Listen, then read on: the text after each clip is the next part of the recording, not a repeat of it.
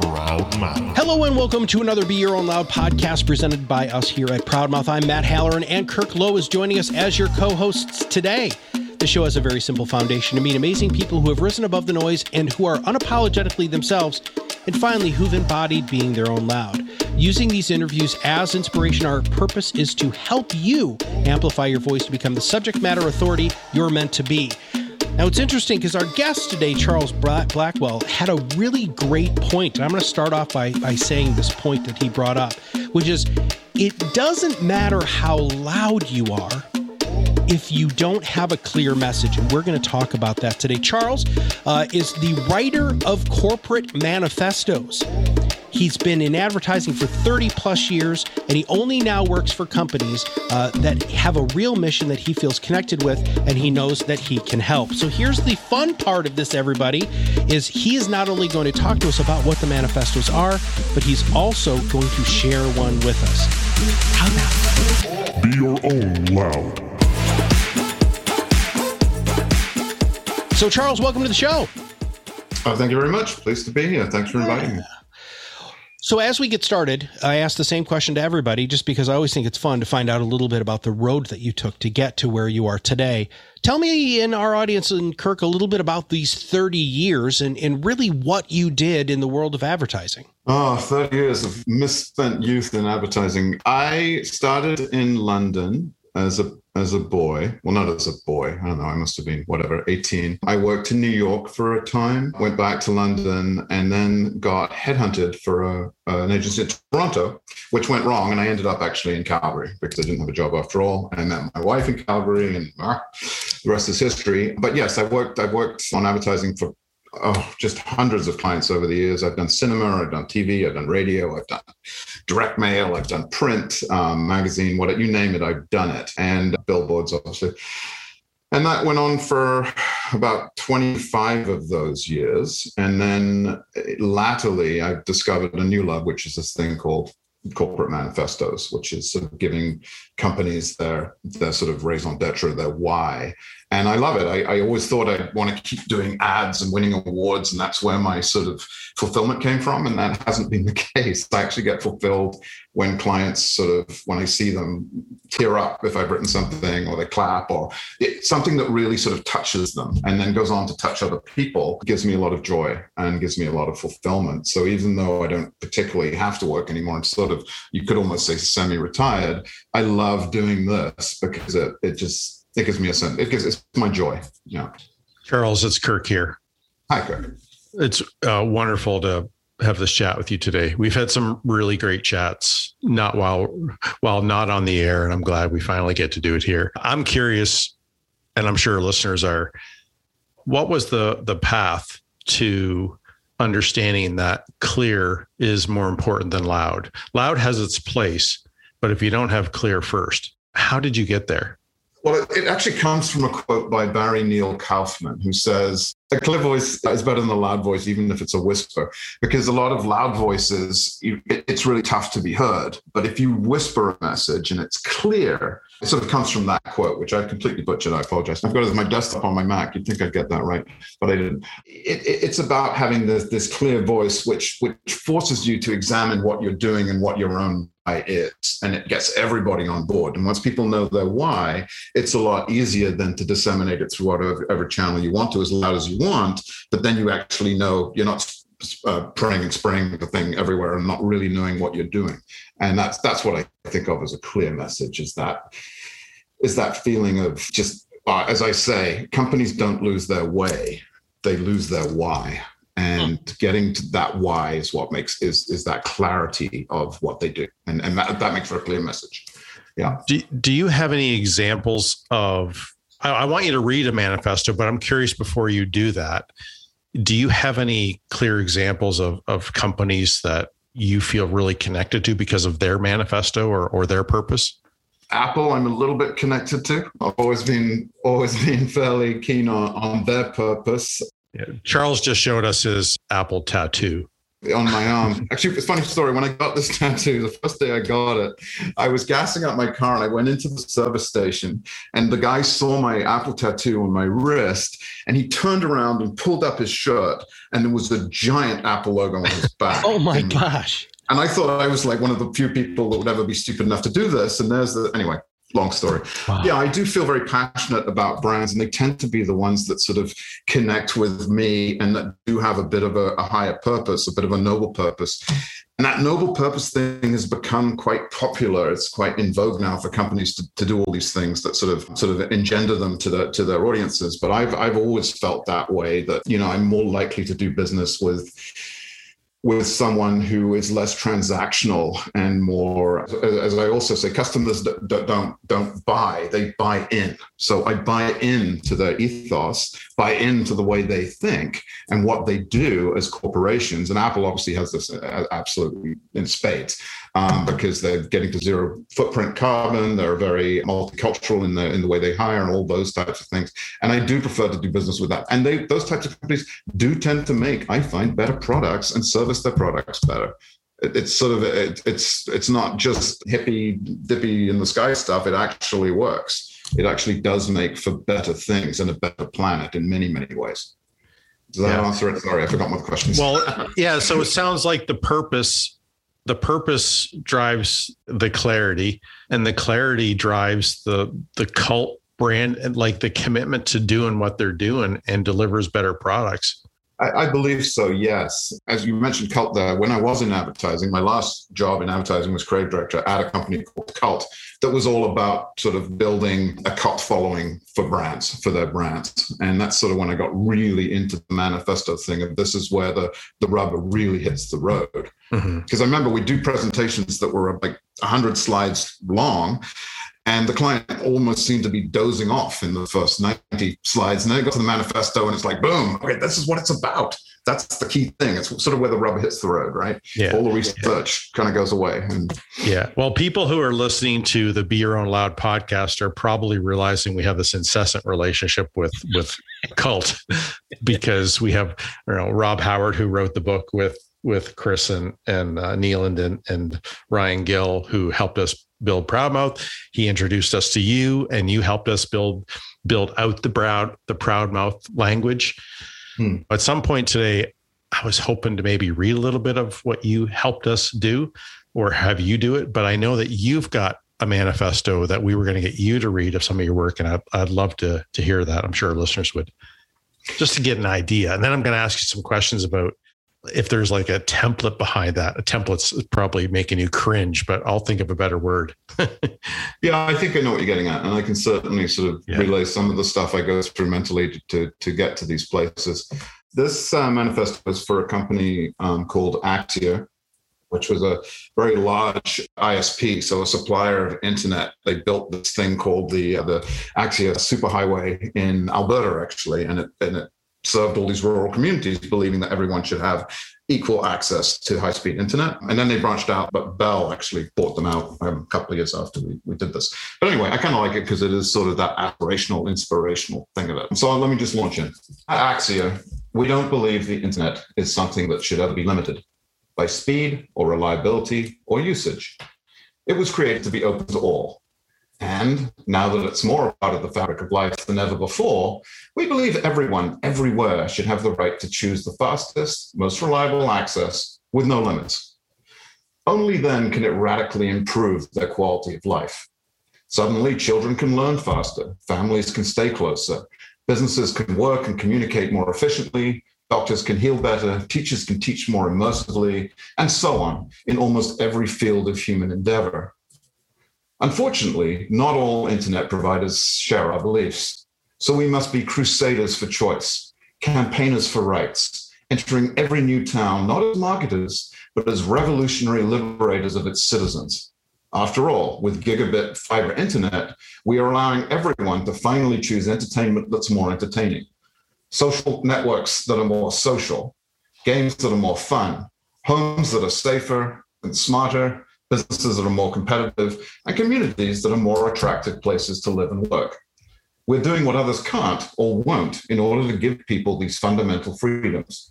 We're unshackling them from long contracts, high prices, and service bundles that are no longer relevant. We're freeing them from liability issues, data caps, and customer care that doesn't. We're liberating communities, making them better places to live, one town at a time, one connection at a time. We are Axia, improving lives at the speed of light. So that's Axios. I want to jump in. Hold on, Charles, because how do you, okay, so you've written this beautifully eloquent, focused statement message. How do you recommend the companies use this? Is this internal? Is this external? Is this the foundation for everything for both? Can you break that down a little bit? By the way, that was brilliant, Charles. Oh, well, thank you. Yeah. I'm glad you asked that. And thank you. I'm glad you asked that question. Yeah. I mean, in the beginning with a manifesto, really the audience is internal, because if your people and your suppliers and so forth and your stakeholders and shareholders and people don't get on this bandwagon, don't understand the why, right? That's the most crucial audience. And then, but 9 times out of 10, then it goes to more of a worldwide thing. And it's sort of a yardstick against which everything they do going forward can be judged. So it tends to have, it informs strategy, development, HR practices, marketing initiatives, all those types of things, because it is, at the end of the day, it's their rallying cry, it's an anthem, it's their North Star, it's their touchstone. It's sort of like their constitution. If it was a country, it's their constitution. And it's the dent they're making in the universe, really. And so it's a critically important document that I think informs everything else. And in terms of where it actually goes that you asked, I've done these things and then walked into the corporate headquarters of the company I've done them for and seen the manifesto in like 100-point lettering in their reception area, right? It's quite humbling because you walk in and you go, whoa, I wrote that. And also it goes in the about in their webpage. Sometimes it's actually the front page of their webpage, and it goes into all kinds of things, proposals they make, and they'll use bits of it in speeches and stuff like that. But it is sort of that seminal document that is important for a lot of those other things. And then, later it informs sort of more, and sometimes they'll turn them into videos. They'll do what I call a vidfesto, which is we'll take the manifesto and do a video to it, and also audifestos, which are audio versions of it. It's very flexible because you can use bits and pieces of it and sort of on an a la carte basis. And that line at the end, for instance, which is improving lives at the speed of light, which talks to the gigabit internet, which is obviously light speed internet. They took that and ran with it it appeared in all their advertising and everything. So it's a very valuable document from that point of view. Yeah. When I think about what you just read, the first thing that comes to mind is, how does any company move forward without a document like that? Well, yes, I wish they all need a document like that. But yes, you're right. The reason they tend to need them is in the beginning of a company, you've got founders, and normally it's the vision of one guy, and it's very clear in everybody's head what the company's about, and they go forward, and it's not maybe as critical. But what happens over time is that they maybe lose sight of that, right? And the goal becomes obfuscated over time. It's more about pleasing shareholders or doing this and this and this. And people sort of forget what business they're in. They forget what their why is. So oftentimes it's not me making up the why. It's me finding out what that why is and putting it hopefully into something evocative and inspirational that will move people. But it's not my job to really create it. Normally companies have that. My job to find it and then communicate it. And that's what, as I say, companies don't lose the way, they lose their why. Let's dive into how you help people realize that, because Kirk and I went through this process with you. You asked us all sorts of questions. And I remember when Kirk and I were going through it, we were like, wow, I never said it that way before, or I never really had that clarity of focus. And I know that you have to be fluid and there's a substantial amount of creativity that goes involved with this, but would you mind sharing just a little bit about how you help people pull this out of themselves or organizations? Yeah, I mean, absolutely. I mean, there are different levels of clients. Some clients know a lot of kind of what they're about to start with, which makes it easy, or they've done research into what they do, makes it easy. Sometimes I have to interview all the stakeholders. Sometimes I have to fly somewhere and sit down with the board and find out more stuff. But really that beginning part is make like a sponge. So get as much information as I can, read their stuff, read their videos over the year, read what the founders' sort of initial goal was and that kind of thing, and really get to grips with it and then distill it. I mean, I am a copywriter by trade, and copywriters in advertising really is all about distilling stuff down and making it accessible for more people, and hopefully looking at it in a less literal, more lateral thinking way, and making it emotional and evocative. But really, yeah, the initial thing is ears wide open, very little talking, and just listening to what they say. And oftentimes you'll sit down with different stakeholders and you'll hear them say the same thing over and over again. Sometimes stakeholders, even members of the board, will have completely opposing opinions on what the company is about. And that's always fascinating, right? And then you've got to sort of figure out, okay, what is the one? It always has to come down to one thing. It can't be, I mean, as they say, you never see the statue of a committee in a park, right? It tends to be one guy and one vision. And we need to figure out, okay, what is that one thing? And then find out the why, and then figure out the what's of what they do and where they do it and when they do it and that kind of thing. That's a separate, but this is really all about why. I'm going to give a really rough draft here of what I think are maybe the spine or the outline for how one might unfold. And I'm curious how you react to this. I kind of feel like the most important thing is to define somebody's struggle, who, and then what their struggle is. Then the pain and the impact it makes. Then you kind of talked about the better ways with your example, like what is possible, like what could be possible.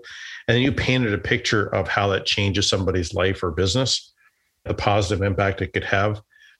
And then you talked about having a choice. And I think that's one thing that I think people forget too often, is that we have choices to change the journeys or the trajectories that we're on with products or services or ourselves. And then you talked about how easy it was to make that decision and then tied the whole thing back in. These are things that I don't think people independently have worked out. They have this and that here and there, but when you put this all together, it's like a symphony.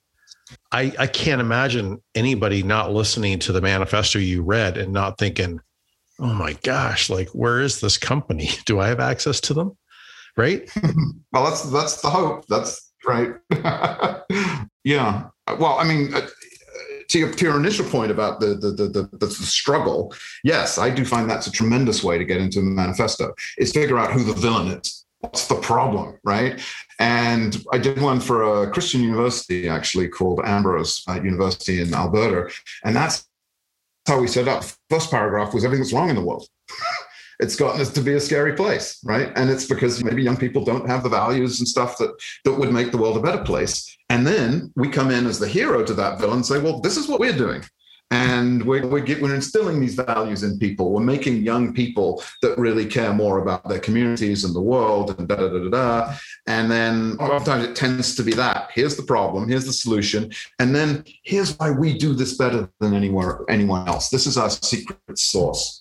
So I tend to, oftentimes you'll see my manifestos in that last paragraph is, that's why we do such and such. That's why we don't do such and such. And that's why. So there tends to be that's why. And that's our sort of secret sauce. That's the proof, if you will, of how we're doing it better and different, always on that solid foundation of this is the problem. So yeah, you're right. Everything you said, I think, is sort of how I tend to approach them. I know that you told me this, and I still have a hard time believing it, but I'm smiling as I say that, by the way. Is it true that you only undertake 10 manifestos a year?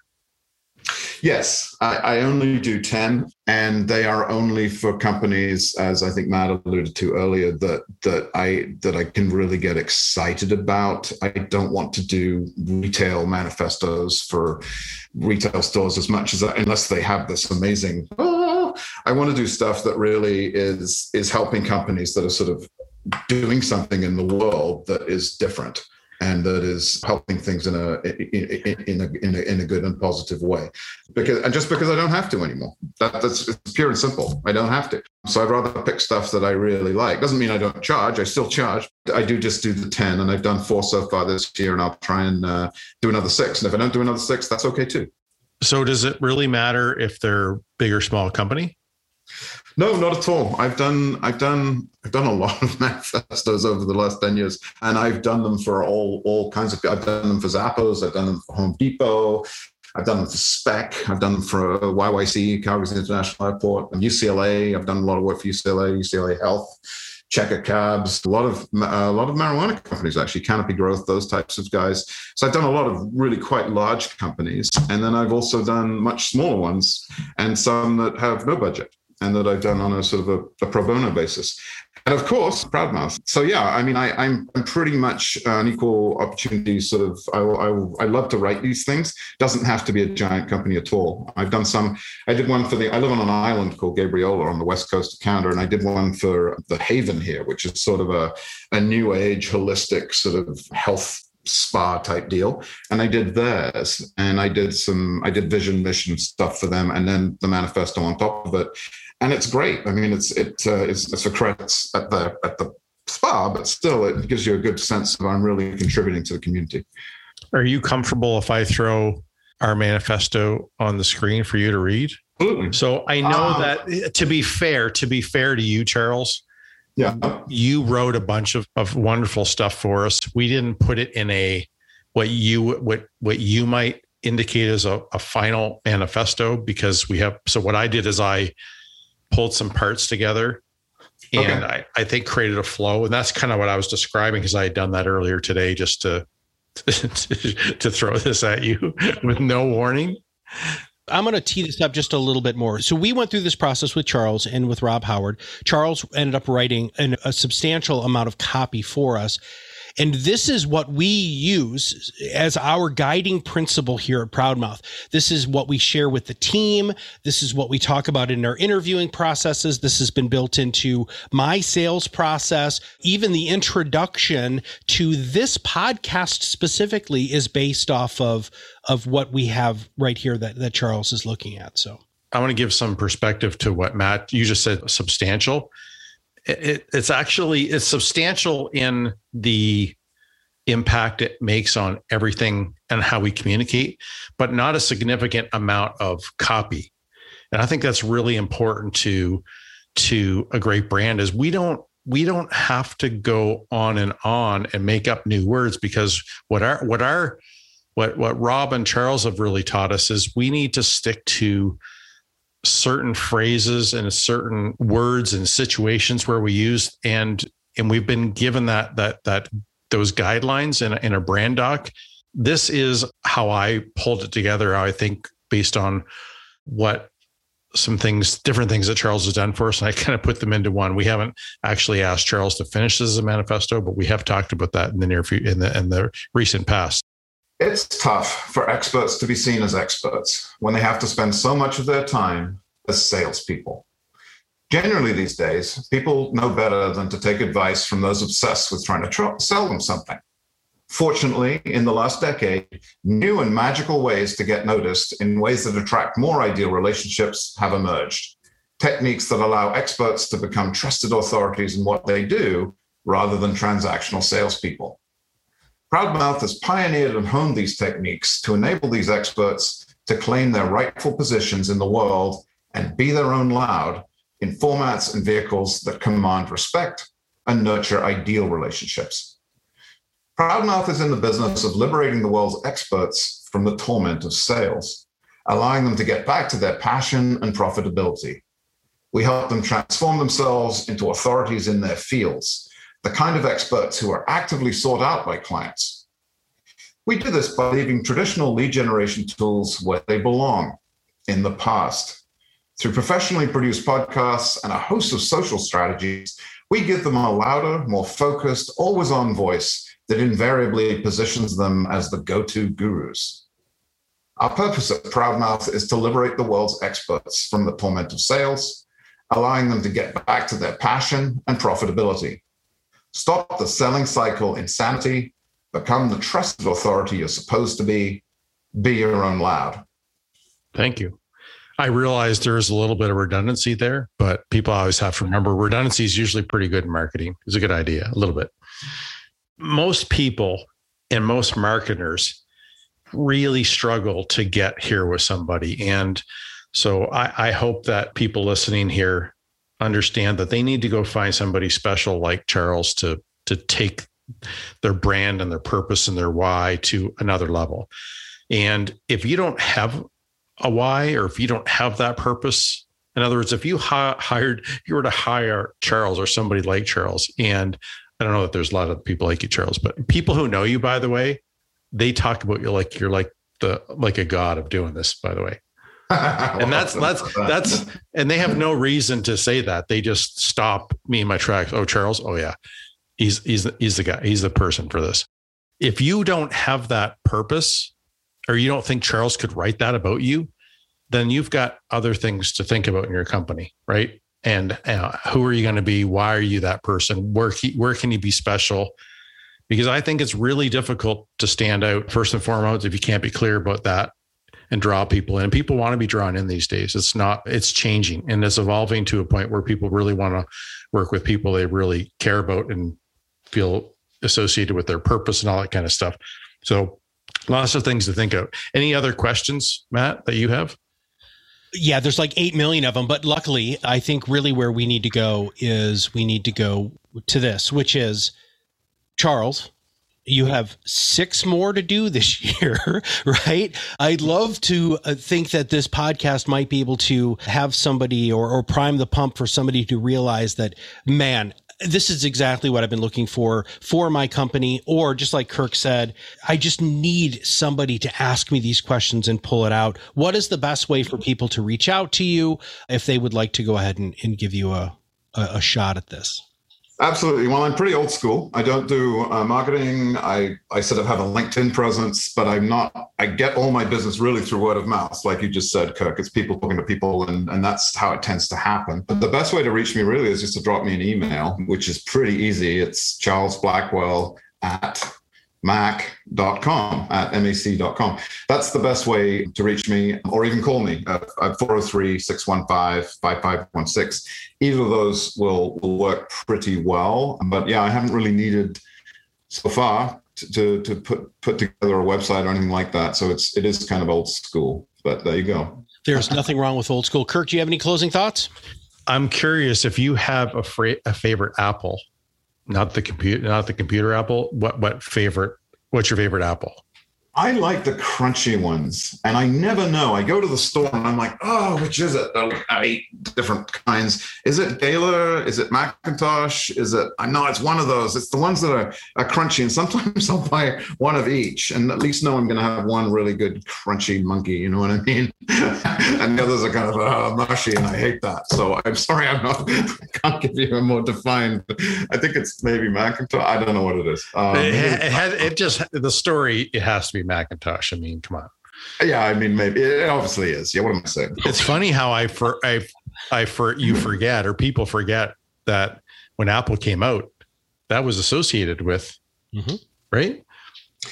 Absolutely, yeah, no, it was. I mean, there's a long story there. Lots of good stuff around the birth of the Mac. But yeah, no, it's a wonderful company, and the Apples are good too. What can I tell you? Yeah, for me, it's Cortland, by the way. Oh, okay. I'm a big Fuji guy myself. Fuji apples are the ones I like because they're crunchy and tart. Fuji, yes, that's good. Yeah, they're fairly tart too. And I love cider. I love apple cider, but I tend to go to the fruit forward ones, right? I'm more fruit forward than I'm Yeah. All right. Well, Charles, Kirk, thank you very much for both of you being on the show and asking awesome, great questions and answering some great questions. And I think we're going to go ahead and get it wrapped up. Is that good? That's good. Thank you so much again. Been a pleasure. Always. Thank you. Yeah. Well, thank you for joining us today. We hope you learned something that will help you be your own loud and rise above the noise in your vertical of expertise. At Proudmouth, we help you sell less and advise more by amplifying your influence over a growing audience of magnetically attracted fans who will chase you down, just like Charles said at the beginning of the podcast, instead of you having to chase them down. When people opt into your thought leadership, the sales process changes from hard selling to people buying from you. Isn't that what we all want? And that is exactly what we want. If you want to know more about how our process works, please visit us at proudmouth.com or join our free online academy at influenceacceleratoracademy.com. For Kirk Lowe, for Charles, and for all of us here at Proudmouth, we'll see you on the other side of the mic very soon. Thank you for listening to Be Your Own Loud, where we reverse engineer success to help you accelerate your influence and break free from the torment of sales. If you haven't done so already, subscribe to our podcast, share it with others in your company or profession, follow us on social media. This podcast is brought to you by Proudmouth, the Influence Accelerators. Visit us at proudmouth.com and join our Influence Accelerator Academy for free to enhance your marketing mindset and know-how.